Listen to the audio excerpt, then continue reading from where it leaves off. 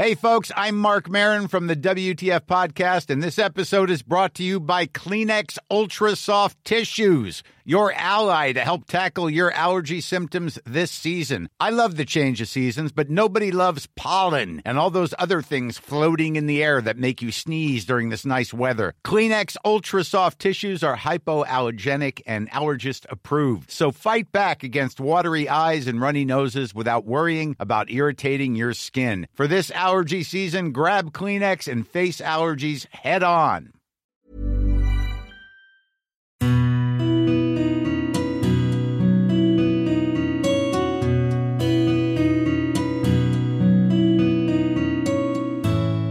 I woke up at about 6 a.m. and when I opened my eyes, the room was still pitch black, so there was no light entering my eyes at all. And that only lasted for a split second or so.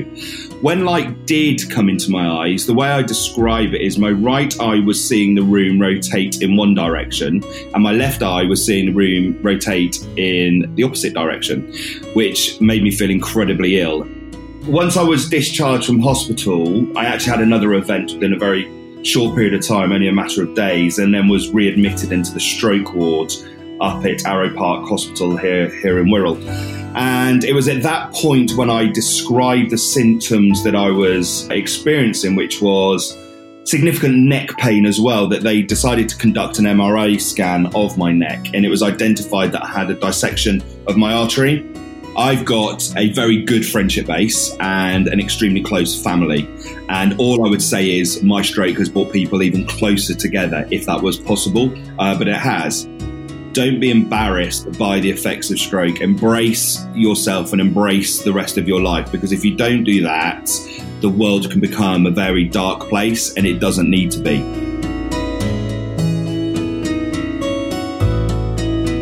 Hello, this is Stroke Stories, and I'm Mark Goodyear. Lifestyle choices, like an unhealthy diet, lack of regular exercise, excessive drinking and smoking, do increase the likelihood of having a stroke. Stress also plays a huge factor in vulnerability to stroke, and even the healthiest of people can suffer as a result of overwork or not taking enough time to rest from our day-to-day lives. Our understanding of what causes a stroke is getting better, but survivors still find that there aren't always enough resources to help them when they're on the road to recovery. So we started Stroke Stories, the podcast, to seek out and to hear from stroke survivors. In this episode, we'll hear from Craig Pankhurst from the Wirral, who suffered a stroke at the age of 39. My primary focus was sports and swimming in particular. I reached international level. And then once I stopped swimming, which was due to injury, I went on a graduate scheme with a global PLC and then moved into the world of kind of business and commerce. And then in the immediate time before my stroke, I was actually a business owner with two other founders, and we were in the space of education and training. And Liverpool Football Club were our largest client, delivering training and development to their staff. So it was a very busy time. I'm married with two young girls. One at the time was aged 12 and one was aged 8. So as you can imagine, as a family man and a business owner, life was quite frenetic, and there wasn't much spare time to look after my physical or mental well-being. I woke up at about 6 a.m. and when I opened my eyes, the room was still pitch black, so there was no light entering my eyes at all. And that only lasted for a split second or so. When light did come into my eyes, the way I describe it is my right eye was seeing the room rotate in one direction and my left eye was seeing the room rotate in the opposite direction, which made me feel incredibly ill. I was suffering with a crushing migraine at the time. And when I tried to kind of give my wife a nudge to let her know that I wasn't feeling so good, she clearly saw that I wasn't well. I went to the bathroom after trying to stand up and that not being a particularly successful event as I collapsed on the floor. I went to the bathroom where I was pretty sick, and then crawled back to bed, and then stayed in bed for a number of hours with this constant migraine sandwiched between periods of vomiting in the ensuite. Now, we did all of the tests, the FAST, for example, to see what it was I was struggling with. And I was under pressure at work, so I put my migraine and sickness down to stress from work, because actually I didn't present as a classic stroke patient at all. So the test that we conducted, I raised both arms above my head absolutely fine. So as I say, I didn't present as a classic stroke patient. So we didn't realise at the time that I was actually having a stroke. So I did the typical blokish response and say, I'll be fine, I just need to sleep it off. But ultimately, that wasn't the case. And a couple of days later, I did go to hospital where after a CT scan, they found a couple of areas of damage to my brain. And then the following day, conducted the MRI scan. And that was where they identified that I'd had a stroke. It seemed Craig was getting better, but he wasn't yet out of the woods. Once I was discharged from hospital, I actually had another event within a very short period of time, only a matter of days, and then was readmitted into the stroke ward up at Arrow Park Hospital here in Wirral. And it was at that point when I described the symptoms that I was experiencing, which was significant neck pain as well, that they decided to conduct an MRI scan of my neck. And it was identified that I had a dissection of my artery. So it's understood that from that dissection, a blood clot formed and then moved to my brain. And that was the cause of my stroke.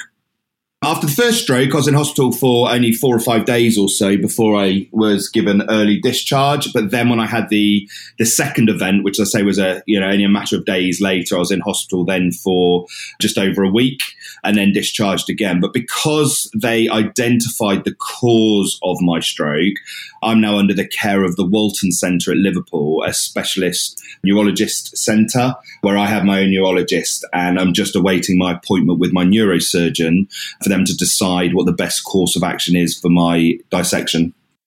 I think we're really lucky with the geography in which I had the stroke. Up here in the northwest, we seem to have a fantastic NHS provision, both in the Wirral and across in Liverpool as well. So when I was discharged from hospital after the second event, I had physiotherapy. And because the effects that I have aren't necessarily significantly physical disabilities, my physiotherapy went very, very well. I did have occupational therapy. As I mentioned, I had my own business, so it was important for me to get back into my role as MD as quickly as possible. So the occupational therapist that I had was superb and came to my house all my business in the immediate aftermath of the stroke, probably 3 times a week. And then that tailored down over a 2-month period to then being once a week and then once every couple of weeks. But the provision I had up here was exceptional. Before his stroke, Craig had been working 16-hour days running his own business, and returning to work proved to be a daunting prospect. I know that stress and kind of anxiety at work, we're going through a particularly challenging time, were probably, if not certainly, contributory factors to the reason for my stroke and the reason for the dissection. So going back into what was quite a stressful working environment certainly made me anxious. But when you're a business owner, you have no option to do it. Ultimately, due to my experiences and my rehab and recovery, we made the decision as a board in September of last year that the best thing to do would be to pass the business on. So we went through a process of liquidating it and then passing the contracts that we had to other trusted organizations who would then pick up those that were in training with my business. Emotionally, it was very, very difficult when you've worked incredibly hard. And we only had the business for 3 years, but we'd scaled the business very, very quickly and won some prestige clients, which we were all incredibly proud of.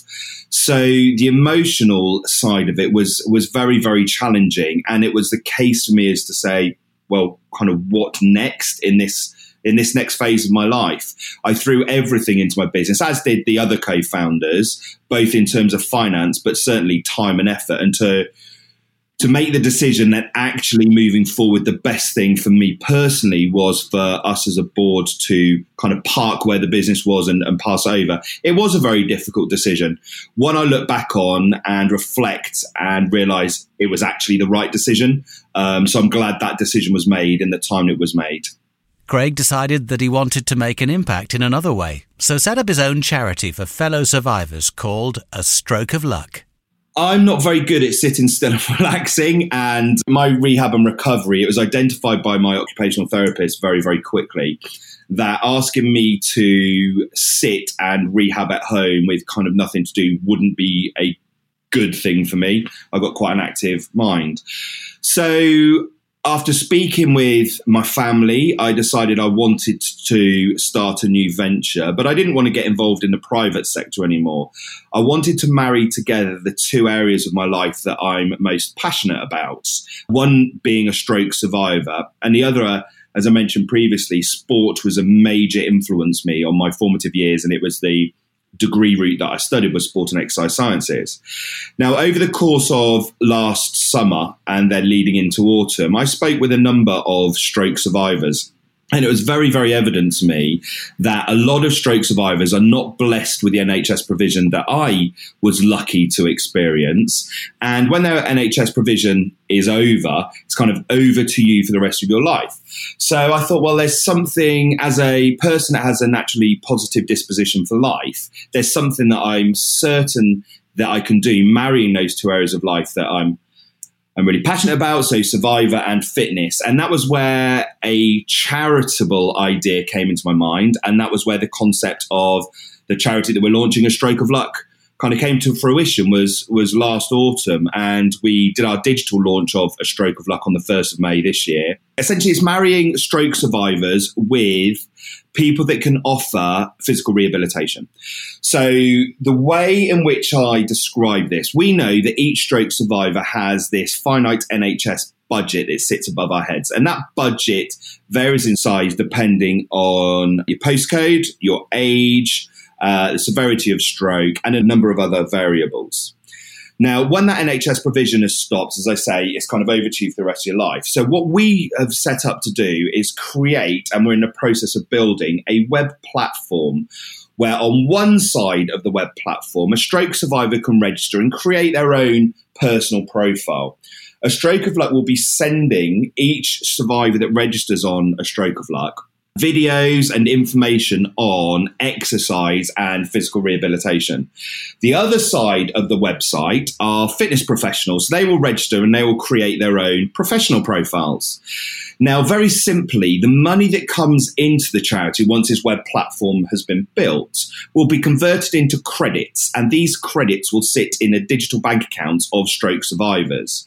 Stroke survivors can then spend their credits on fitness professionals, be it going into a gym environment and working with a fitness professional within a gym to support their physical rehabilitation. Or if they're not at capacity to be able to go into a gym environment and they haven't got the confidence, they suffer with anxiety, or from a physical perspective, they're not ready yet to go into a gym, a fitness professional will come into the home of a stroke survivor and support them with physical rehabilitation in the home. But it's all about supporting a survivor through a physical rehabilitation journey, because we all know that if you're physically well, your mental and emotional well-being is improved as well. And what we're trying to do is shift mindset from a stroke survivor having this victim status across to survivor status, because there is significant difference between those two. If you identify as a victim, ultimately that can lead to a lot of anxiety and depression. Whereas if you identify as a survivor, we hope the outlook on life will be a lot brighter for you.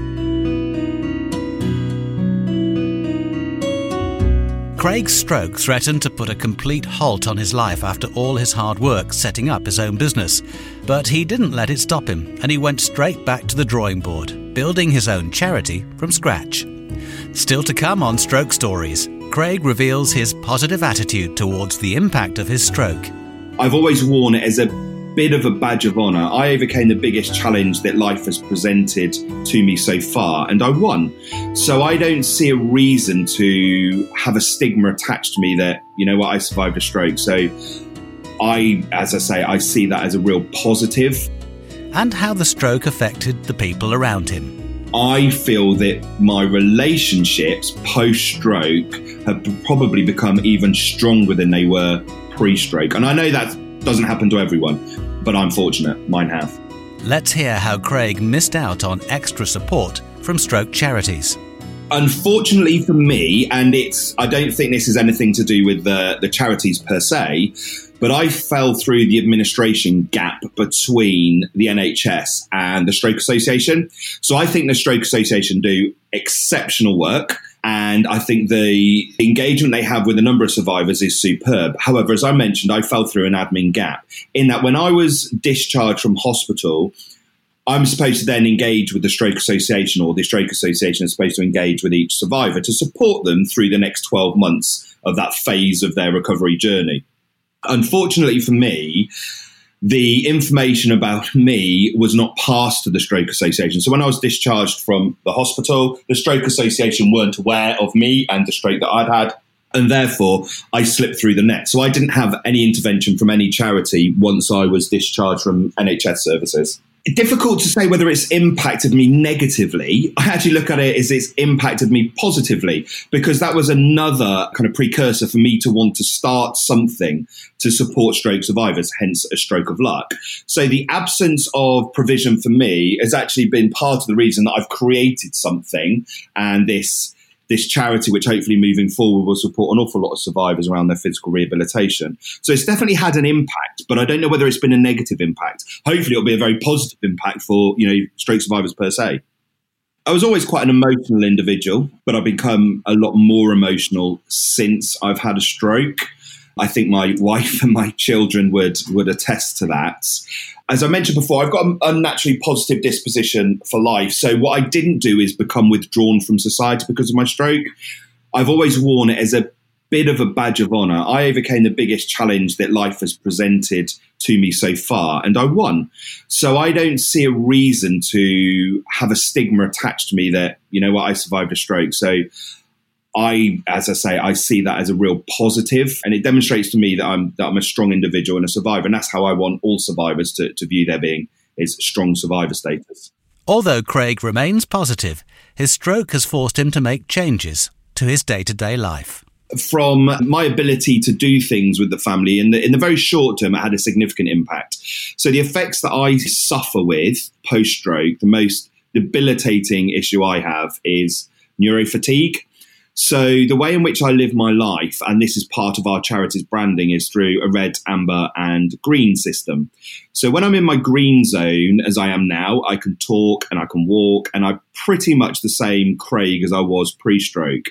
As I start to fatigue, I lurch then into my amber zone, where my speech slows down, my thought process is slow, and my left side becomes a little weaker. And as I speak, I may get my words in the wrong order within a sentence structure. And as I become even more fatigued and move into my red zone, I am unable to communicate either verbally or physically. I understand where I am, so I don't have a loss of consciousness or anything like that, but I'm just too fatigued to articulate either a physical gesture or a verbal response. Now, the way in which I've learned to manage my life is look at the activities that I do on a day-to-day basis and then rate them as red activities, amber activities, or green activities. An example of a red activity would be if I go to the gym, my energy reserves are depleting more quickly than a green activity if I'm just sat reading at home. So I limit the number of red activities I do per day to ensure that I maintain the highest possible energy levels I can each and every day. So therefore that limits the amount of time I'm either in my amber or my red zone. But I've got used to that very, very quickly, as has my family. And it's just a different way of living, but it's no better and no worse than a previous way of living. Craig's stroke has also had a positive impact on his relationships with friends and family. I've got a very good friendship base and an extremely close family. And all I would say is my stroke has brought people even closer together, if that was possible, but it has. We've created something within A Stroke of Luck called the A-Team, and we are very passionate about each survivor having a very, very strong support network around them to support them in their rehabilitation and recovery and their onward journey through life. Now, each A-team needs a captain, and the survivor themselves needs to be the captain. And then the players that make up the A-team can be friends, it can be family, or it could be services like the NHS or other charities. And each individual service has a part to play within the A-team of the stroke survivor. Now, the reason we came up with that concept is because I truly believe that I've got a phenomenal A-team around me. I've got brilliant family who have been incredibly supportive, and the same for friends. And as I said earlier, the same from the provision I had from the NHS was incredible too. So I feel that my relationships post-stroke have probably become even stronger than they were pre-stroke. And I know that doesn't happen to everyone, but I'm fortunate. Mine have. My children are very, very open and kind of got the concept quite quickly. So the way I described it to them was, And they saw me while I was in stroke. I was in bed in the house. So they were both kind of very aware that Dad wasn't very well. The way I describe it is I had a crushing headache. The room was spinning in all directions constantly, which caused me to feel incredibly ill. And I was very, very sick with it over that period of kind of 48 hours. I don't think I can put it in more simple terms than that. And I think that's quite easily understood by the children because they've suffered with headaches. Thankfully, nothing like I've suffered with, but they know what a headache is. They're both involved in sport quite heavily and train really hard at their sports. So they understand what it's like to push themselves to physical exhaustion and feel sick. They have an understanding and an empathy as to what I experience, but fortunately don't know exactly. But yeah, they're able to have a degree of understanding.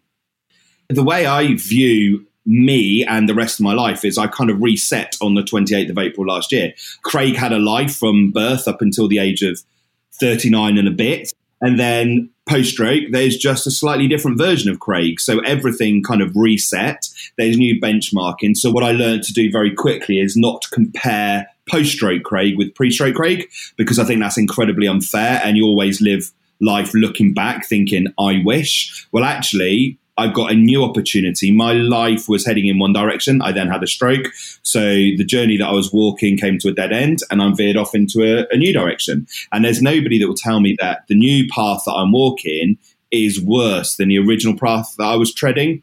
In fact, in some areas, it's a heck of a lot better. You know, I mentioned I had a business before. Now I don't. All right, I've got the charity, but I'm able to work from home. I'm spending a significant amount more time with my family, which is wholly positive, rather than just being kind of a slave to my job and a slave to the business and chained to the desk. Craig also has plans to improve his physical fitness. At my peak, I was training 6 hours a day.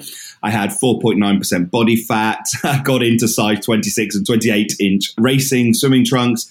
I no longer look like that. I morphed into the ultimate sedentary male, kind of working 16 hours a day, not looking after my physical or mental well-being.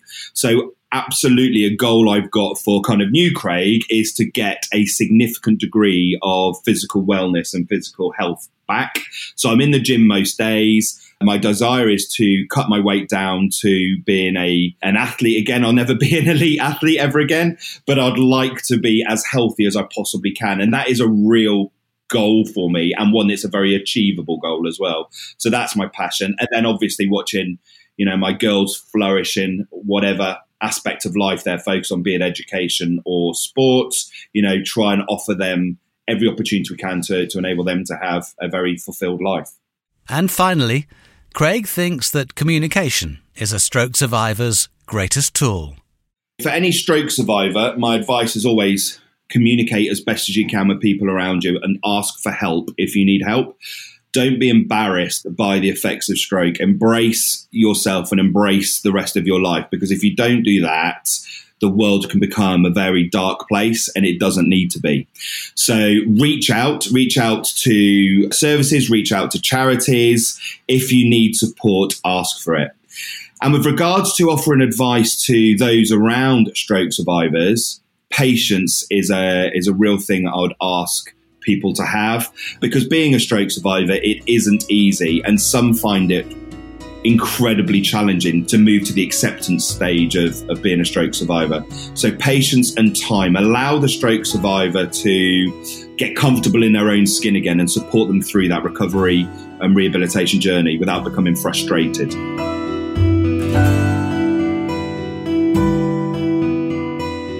Craig is an immensely positive person and hopes to make a real impact on the lives of other stroke survivors through his work with his charity, A Stroke of Luck.